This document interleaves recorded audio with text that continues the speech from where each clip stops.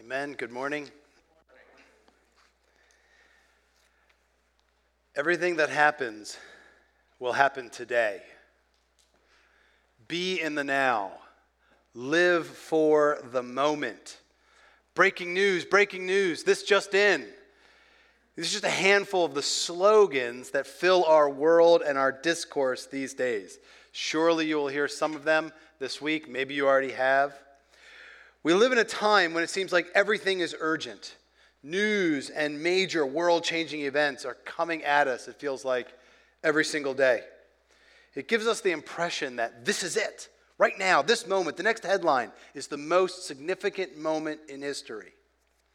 I know when I visit with someone, when I have a meal with them, I feel a little embarrassed if I don't have a good answer to the question, what's new? Or what's going on? And in a lot of ways, it's understandable why we would feel this way. The last 365 days have been quite unique.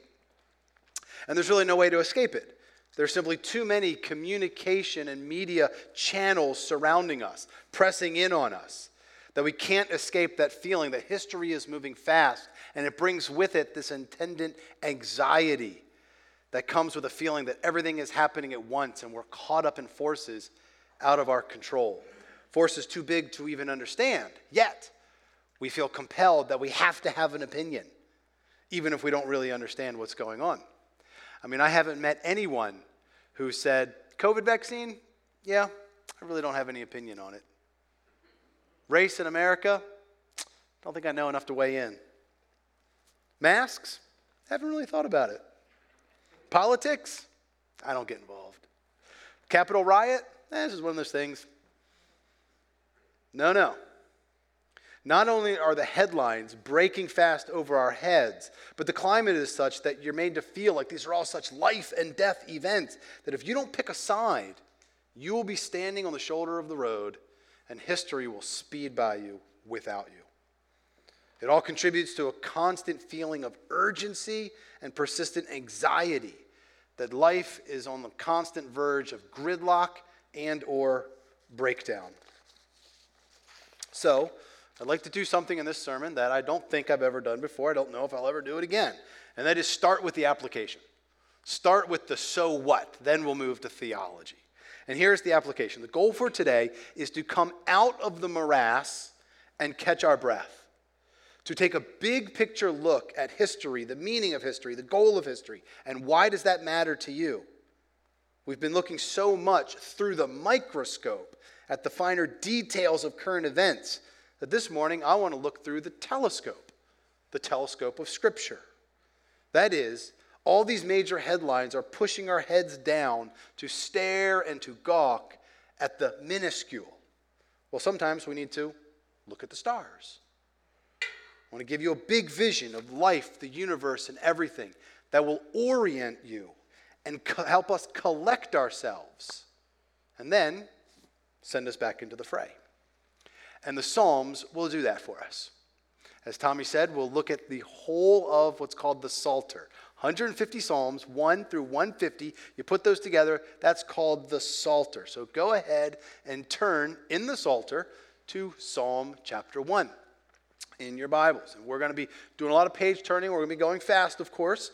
And as you turn there, let me remind you of a scene in The Hobbit. It's in both the book and the movie where Bilbo and his traveling companions go into an enchanted forest, a forest that has a spell put on it. And as soon as they get in there, the place starts messing with their heads. They get disoriented, they're confused, anxious, hallucinating, they're particularly agitated, even angry with each other.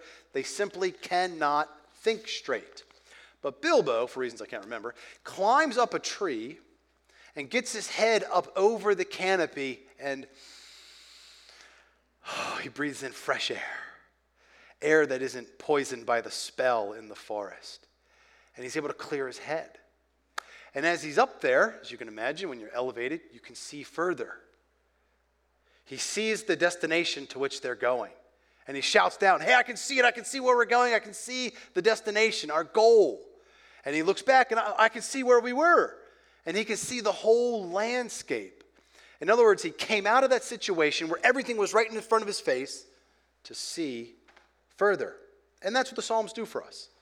The Psalms lift us out of the morass, out of the anxiety, to give us a big, grand vision of what God is doing from the beginning all the way to the end of history. And so all the Psalms put together, again, there are 150 of them, written by many authors, written over hundreds of years. And so they each address a unique situation in the author's life. They each have their own individual theology and contribution and application, but somebody took them and put them all together in the order in which we have them to create a composite picture. So again, we're going to go fast, and while we can't hit every psalm, nonetheless, we will see enough of them to show us a beautiful mosaic of time and space and the meaning of history. I think of it like those pictures where there's a bunch of individual pictures, but when you take a big step back, they form a larger picture, right? A mosaic. I think the first one I ever saw was of flowers. So here's a rose, here's an iris, here's a zinnia, here's a dandelion, oh, dandelions are weeds, daffodil or something like that, right? And each one is its own little flower, but the colors and the shape of them actually come together to make a much larger flower. And that's what the Psalms are doing for us. Go ahead and throw that first slide up there. Each psalm, a little picture in and of itself, is creating actually a philosophy of history. A philosophy of history. Now, what do I mean by that? An understanding of what is history, how is history progressing, and where do I find myself? Where's it coming from? And where's it going? And indeed, here's the point. History has a goal. History has a goal. And what is the goal? The goal of history, under God's providential care, is a new creation brought about through suffering. A new creation brought about through suffering, and particularly the suffering of the great Son of David. The goal of history is to bring about a new creation, a new Eden, as it were, brought about through the suffering of the great Son of David. Now, what do I mean by the great Son of David? What suffering do we particularly have in mind? What does new creation mean?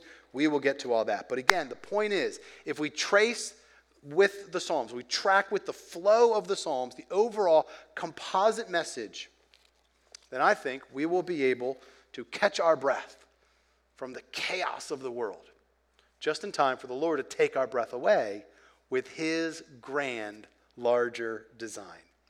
So to that end, let's pray, and then we'll jump into Psalm 1. Lord, we give you thanks.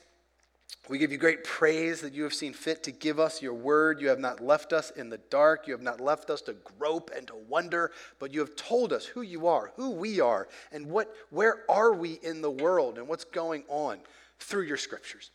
And so I pray that right now, even though we'll go fast, you would be pleased to open up our eyes to behold wonderful things in your word. In Jesus' name, amen. Amen. So the first thing to observe in the book of Psalms is that the Psalms are actually organized into 5 books. 5 books, as we call them. So if you're looking at Psalm 1 right now, if you look right above where it says Psalm 1, it will say Book 1. And if you turn over to Psalm 42, keep your finger in Psalm 1, but just glance quickly at Psalm 42, right above verse 1, it will say, what? Book 2. Turn to Psalm 73, you know what you'll find there? Book 3. Psalm 90, Book 4. And if you look at Psalm 107, right before Psalm 107, it says Book 5. So somebody has taken these Psalms written in diverse places by diverse authors in response to various situations, addressing different theological themes, different applications, and brought them together with some kind of order. Some kind of order. And the way to get at, well, what is that order, is to look at what we call the seam psalms. The seam psalms. Like in your clothing right now, you've got one panel of cloth and then another, and holding them together is the seam. The seam. And so the question is, if we're going to understand the structure of this big thing called the Psalter, 150 of them, if we look at the seam psalms, the ones that begin and end each book, beginning of book 1, end of book 1. Beginning of book 2, end of book 2. Beginning of book 3, end of book 3. You understand? We're looking at the seams, that is to say, those parts that are holding it all together. And so that's what we're going to do. We're going to look at, as many as we can, the seam psalms as we move from Psalm 1 up through Psalm 150 to get that big picture. Okay? So we'll begin, of course, in Psalm 1. And this is the only one that I'll read in its entirety. Okay? So this is Psalm 1, beginning in verse 1. Blessed is the man who walks not in the counsel of the wicked, nor stands in the way of sinners, nor sits in the seat of scoffers. But his delight is in the law of the Lord, and on his law he meditates day and night. He is like a tree planted by streams of water that yields its fruit in its season, and its leaf does not wither. In all he does, he prospers. The wicked are not so, but they are like chaff that the wind drives away. Therefore the wicked will not stand in the judgment, nor sinners in the congregation of the righteous.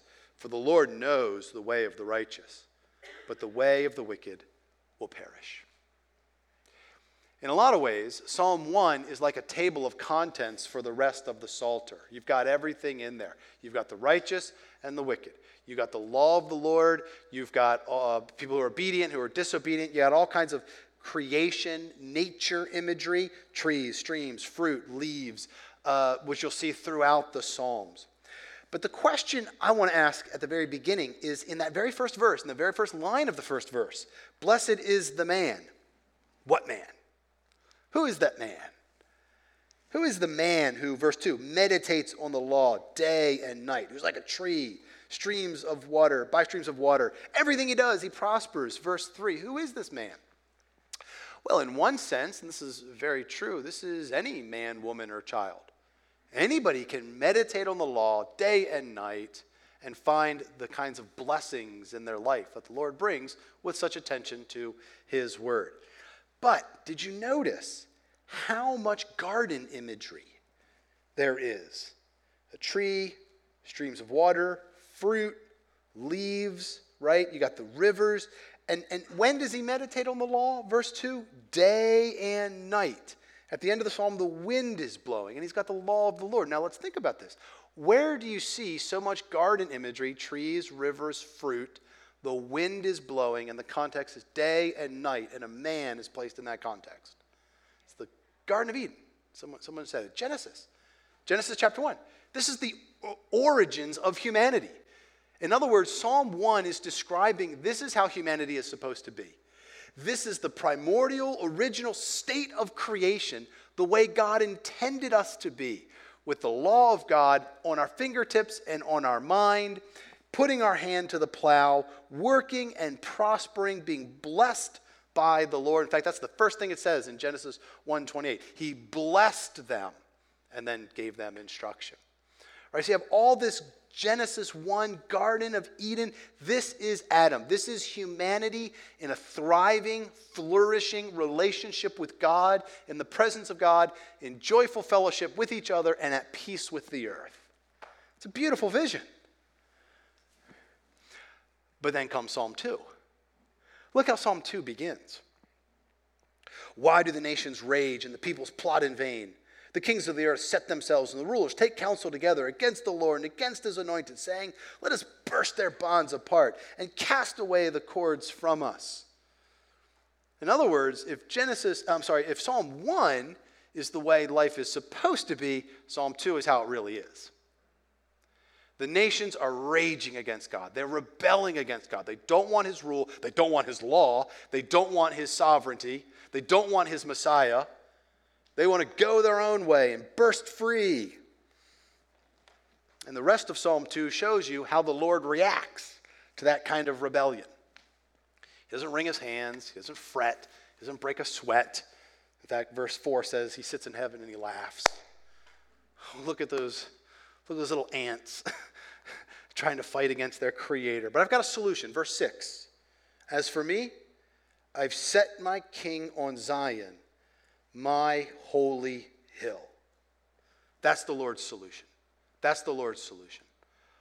You're rebelling against me. I will install a king to rule over you and bring about your obedience and to stop your rebelling.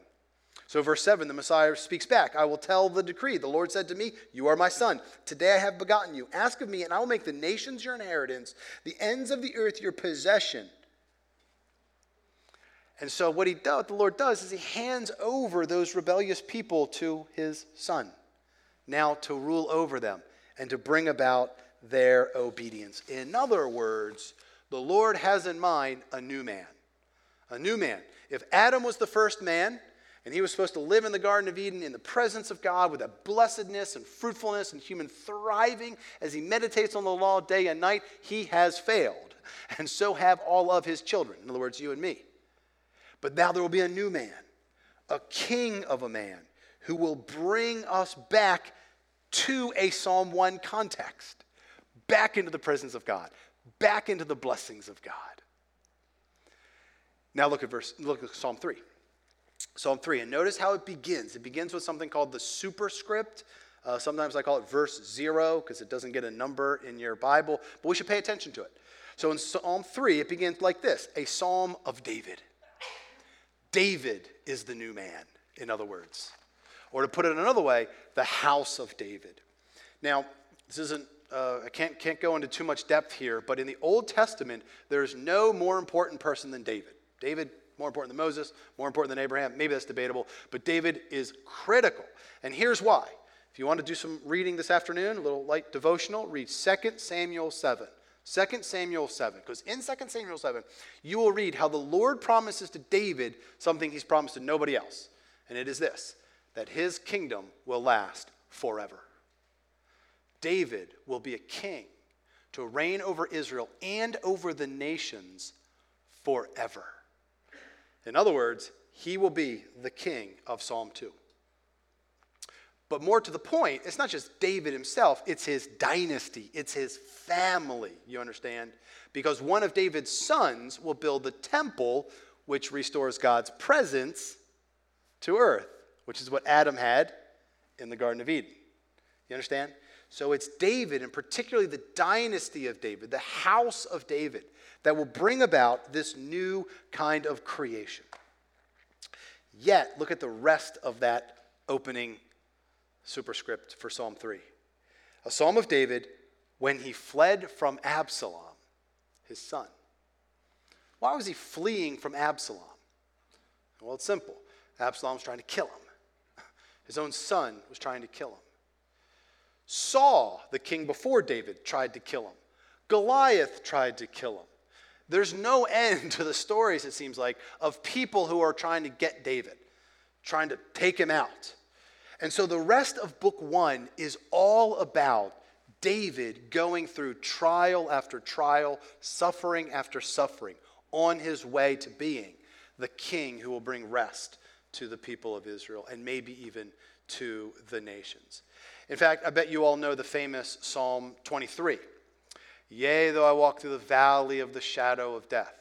See, that's not just good rhetoric. That's not just poetic language. The valley of the shadow of death. Oh, that's good. No. It's more than that. David actually thought he was going to die. There are many times where David thought, well, this is it. They've got me now. He's right on the verge of death. In fact, Psalm 22 begins with these words, my God, why have you forsaken me? And then carries on for several verses about how his enemies have finally got him. They've got him to the point where they're dividing his clothes. They want to take his garments. Well, because they know he's about to die, so they're going to take his clothes from him, right? But then suddenly, in the middle of Psalm 22, the persecution stops. Turns out he's not dead. Instead, he comes out to rule over the very enemies that were trying to kill him. What a switch. And that's the point of book 1. That even though David is the anointed king, set aside by God to bring about his purposes in history, nonetheless, he goes through deep, deep trials, deep, deep suffering, almost to the point of death, yet comes out victoriously every single time. In fact, look at the next theme psalm, Psalm 41, the last psalm in book 1. Psalm 41. And look at verse 9.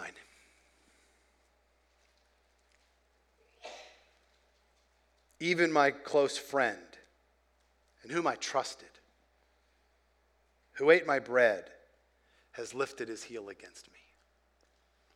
It's one thing for Saul and Goliath to be after him, but now his friends are trying to kill him. I mean, David is a man alone. But look at verse 10.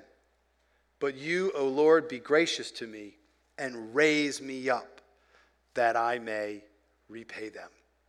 So through all those struggles, all those trials, all that suffering, the Lord rescues him every single time. And that's how book 1 ends. And so to summarize, book 1 is the experience of the Lord's newly anointed new man, King David, as he goes through suffering on his way to ruling the nations. Book 2 then continues that theme, only not with David, but with his son Solomon. Like I said, it's not only about David, it's about David's family, and the next man up in line after David is David's son Solomon. So we'll skip Psalm 42 for time, but go to Psalm 72. Psalm 72 is a critical psalm because it marks a high water mark in the Psalter. And again, if you look at the superscript, it will say something like of Solomon, or maybe to Solomon, or for Solomon. And this, it turns out, is David's prayer for Solomon. So if you look at verse 20, it says, the prayers of David, the son of Jesse, are ended. So Psalm 72 is clearly a prayer of David, but it doesn't mean it's David's last prayer in the Psalter. If you keep reading, you'll find more Davidic psalms. But the point is this. What does it mean that his prayers are ended? It means when David comes to the end of his life and he thinks about, what is the point of my life? Where is all this going in God's purposes in using my house? He starts to pray for Solomon. He prays that my son will take over the kingdom. And he prays for Solomon. And notice what he prays in verse 1. Give the king your justice, O God, and your righteousness to the royal son. David's primary concern is Solomon takes over for him and continues God's purposes in history and redemption, is that he be righteous and that he be just. There's no concern here of secure borders or economic prosperity. There's one singular focus: righteousness, doing the right thing, obeying the law of God, and justice, treating people as they ought to be treated. In fact, verse 2 goes on, may he judge your people with righteousness and your poor with justice. See, the rich people, they can probably defend themselves, but the poor have nobody. Solomon, may he be the one who sticks up for those who need him. Poor, destitute, down and out, marginalized. Solomon will be there to bring them justice and to be their righteous leader. That's David's concern. That's what David wants out of the kingdom going forward, and that's what he's thinking about in his very last prayer. And now, what will it look like?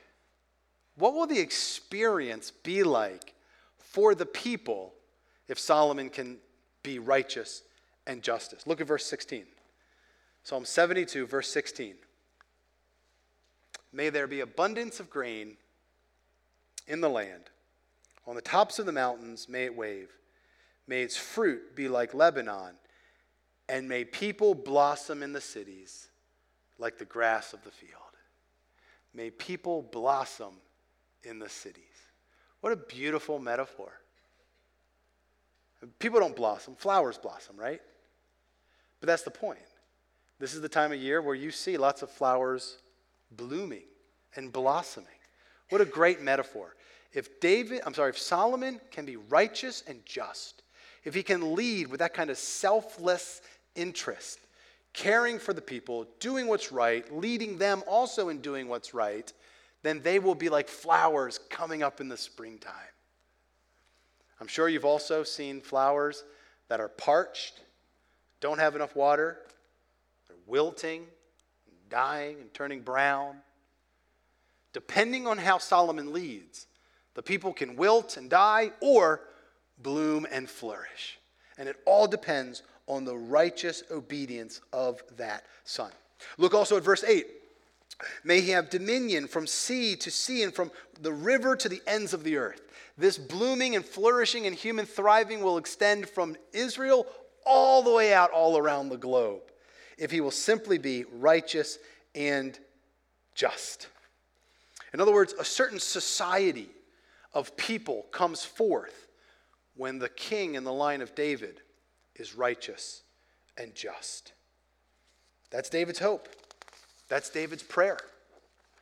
That a kind of the Garden of Eden would be reset for humanity to thrive and flourish and bloom and blossom under the leadership of the Son of David. Solomon is number one. But we know how the history of Israel goes. Solomon has his good days, Solomon has his bad days. And each son, subsequent son in the line of David, Solomon's sons and grandsons and so on and so forth, go from bad to worse. There are a few good parts in there, some good kings in there. And what we notice is that when the king is righteous, again, so are the people. They follow his example. But when the king is wicked, when the king is disobedient to the word of God, the people also follow suit. And so the history of Israel begins to spiral down. So let's look at the first seam psalm here, Psalm 73. Psalm 73, a psalm of Asaph. Truly God is good to Israel, to those who are pure in heart. But as for me, my feet had almost stumbled, my steps have almost slipped. So right after this great Psalm 72, this is what we'll have if the Son of David is righteous and just. The next psalm confesses, but we slipped. We are slipping. And so while something is happening in this guy Asaph's life that makes him pray this prayer very personally, he's envious of the arrogant, nonetheless, he is emblematic of the entire nation. That Israel itself, following the decline of the kings, is slipping into exile. Turn to the next theme psalm, Psalm 89. And this one might be the most depressing.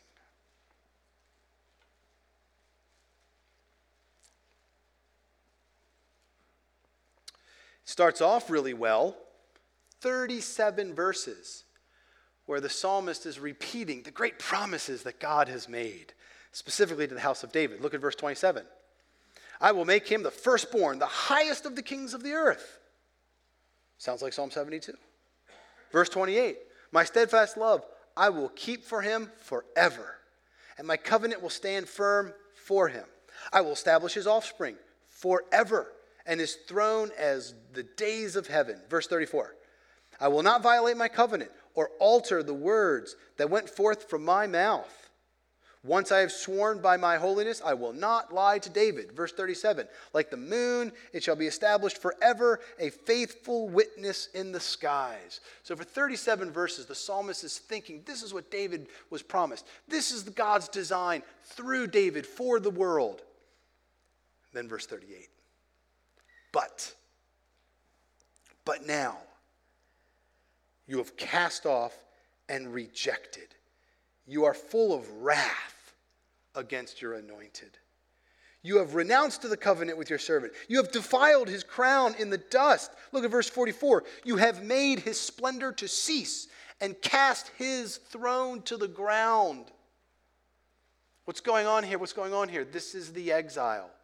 This is that moment in Israel's history where Nebuchadnezzar, the king of Babylon and military general, came across the desert and sieged Jerusalem, captured its royalty, took them back to Babylon, dragging them across the desert, destroyed the temple, burned the city, and led the sons of David away in chains. Killed some, led others away in chains. And so that great hope, that great vision that David had for a flourishing, thriving people through Solomon and subsequent kings, if they be righteous and just, is completely lost. And the psalmist is bewildered. You said these great things, but now you've renounced them. You defiled his throne. His throne is cast down to the ground. And so in verse 46, he cries out, how long, O Lord, will you hide yourself forever? Now, of course, you say, no, he won't hide himself forever. But that's because you live here now.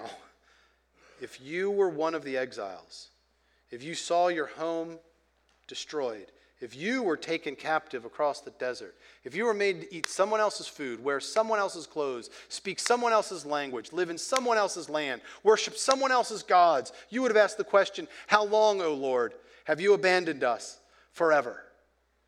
Have you changed your mind on what you're doing through us and through the house of David? And you would pray equally, like in verse 49. Where is your steadfast love of old, which by your faithfulness you swore to David? Remember, O Lord. See, here's one of the things that's great about the Psalms. A lot of things that are great. But here's one thing. Is that what we're seeing here is a trajectory, aren't we? The original purpose for humanity, lost by rebellion, planned to be reinstalled through David and Solomon and others. And there's this hope, there's this moment where it looks like David and Solomon are going to restore the original creation, bring us back into the presence of God, make us blessed again like the man in Psalm 1, but then down it goes. And it ends up in exile, death, and despair, asking the question, God, have you given up altogether? Right? That's where we are. And I hope you see this already, but where are we going to end up with this? We're going to end up with Jesus, aren't we? Jesus is the anointed king. Jesus is the great son of David. It's on every page in the New Testament. He's a son of David. Who's the king? He's the creator of the universe, come in flesh. Yet, he has to go through suffering, through trials. His own friend, Judas, is the one who betrays him. And he doesn't come close to death. He truly dies. And yet he comes out so that in Matthew 28 he can say, all authority in heaven and earth has been given to me. He rules everything through the cross and in the resurrection on the other side. He is the King of Kings and the Lord of Lords. And so the history of Israel maps onto the life of the Messiah. But here's the point. The life of the Messiah also maps onto the life of the church and the experience of the individual Christian. There are times when you, like Psalm 72, might say, I am just blooming and flourishing, blossoming like the flowers. Jesus is good and kind, and I know him, and I'm walking with him, and his righteousness and his justice are over my life, and I learn from him ethics, and I learn how to talk to people, and I learn how to carry myself, and I learn how to treat people, and what to do with my money, and what to do with my time. He is leading me in righteousness and justice. But then there are other times when you might say, how long, O Lord? Will you hide your face forever? When you will say, remember, O Lord, and you will cry out. And so book 3 is this descent into the darkness. Book 4 is life in the darkness. It's life in exile. It's the nearness of death.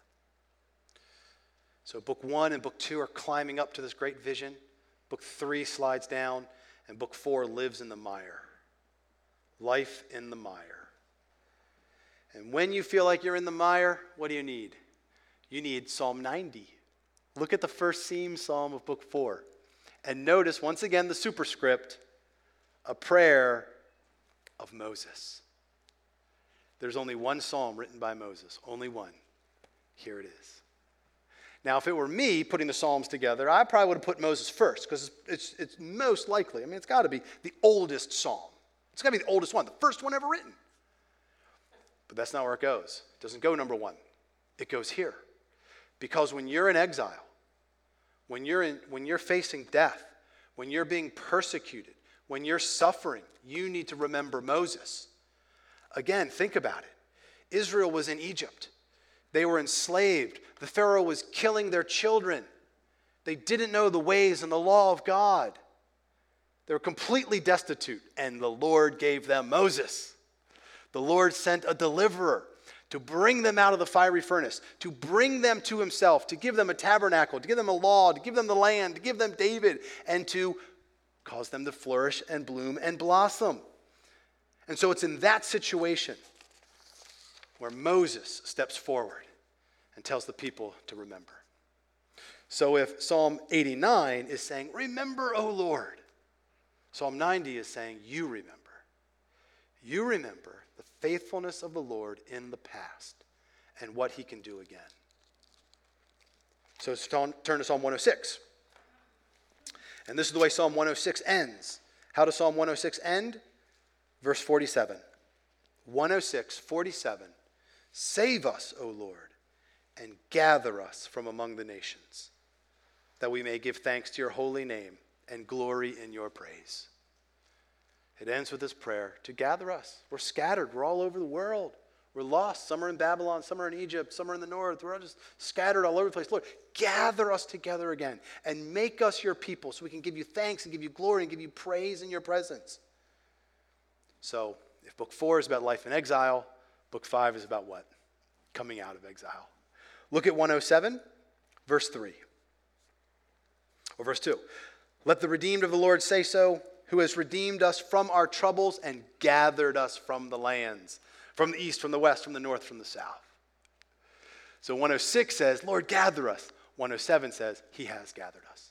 He has brought us out of exile. And the most important psalm, probably in the entire Psalter, is Psalm 110. 110. And look who wrote it. David. If the house of David was thrown down in 89, it's back. The house of David leads the people out of exile, out of the grave, into a new creation. And notice in particular, verse 1. The Lord said to me, sit at my right hand until I make your enemies your footstool. The Lord sends forth from Zion your mighty scepter, rule in the midst of your enemies. So 1 and 2, verses 1 and 2, David is a king. He's ruling amongst his enemies. But look also at verse 4. The Lord has sworn and will not change his mind. You are a priest. David's great son, is not only a king, but he's also a priest. Now, why is that important? Because priests make sacrifices. Priests make atonement for sin. If it's sin that sent Israel into exile in the first place, it's an atonement for sin that brings them out. And the same is true of you and me. Ultimately, we're all in exile. We've all been kicked out of the Garden of Eden because of Adam's sin, because of your sin, because of my sin. And so therefore, we need a king, but we need a priest who will atone for our sins and bring us back. Again, this is Jesus. There's no doubt about it. Jesus 3 times uses Psalm 110 to apply it to himself, and the book of Hebrews is an extended meditation on Psalm 110. Several chapters on Psalm 110. The point is, Jesus is the great priest king who leads Israel and his international people out of the mire of death and exile back into his presence on a trajectory again to a new creation. So look where the Psalms end. Psalm 148. Psalm 148. We're almost to the end here. Psalm 148. Praise the Lord. This is where it's going. It went through the valley of the shadow of death and is coming out now to this through the great Son of David in his sacrifice, his death, and his resurrection. Praise the Lord. Praise the Lord from the heavens. Praise him in the heights. Praise him, all the angels. Praise him in all the hosts. Now listen to the next verses and to the creation language, the language of nature. Praise him, sun and moon. Praise him, all you shining stars. Praise him, you highest heavens, and you waters above the heavens. Jump down to verse 7. Praise him from the earth, you great sea creatures and all the deeps, hail and fire, snow and mist, stormy wind, fulfilling his word, mountains and hills, fruit trees and all the cedars, beasts and all livestock, creeping things and flying birds, everything, praise the Lord. The point is, when the great priest king in the line of David, Jesus Christ, sacrifices himself as an atonement for our sins and is raised from the grave, he is bringing with him a redirection of the purpose of history towards that new creation. In other words, it is Jesus Christ who is the new man, who rules the nations and atones for sins so that he might bring creation back to the Garden of Eden. And that's where we're headed. If you're a Christian today, your final destiny is not some 6x3 plot in the ground over there. Your final destination is a new creation, a new heavens, a new earth, the Garden of Eden, beyond your resurrection. When I was like 7 or something, I cheered for the Cardinals to win the World Series in 1985. And I couldn't make it through Game 7. I fell asleep. And wouldn't you know it, I had to wait till the next morning to walk to the end of the driveway and get a newspaper to find out what happened. Had to wait all that time. My father, at 6:30 every day, sat down in front of the television to watch the evening news. We knew, like clockwork. Dinner had to be over. We had to be quiet. Dad was going to watch the evening news. He had to wait 24 hours to get the news. My grandfather, he didn't know World War II was over for several days. So from my grandfather waiting several days, to my father waiting 24 hours, to me waiting a night, now what do my kids need to do? They don't have to wait at all.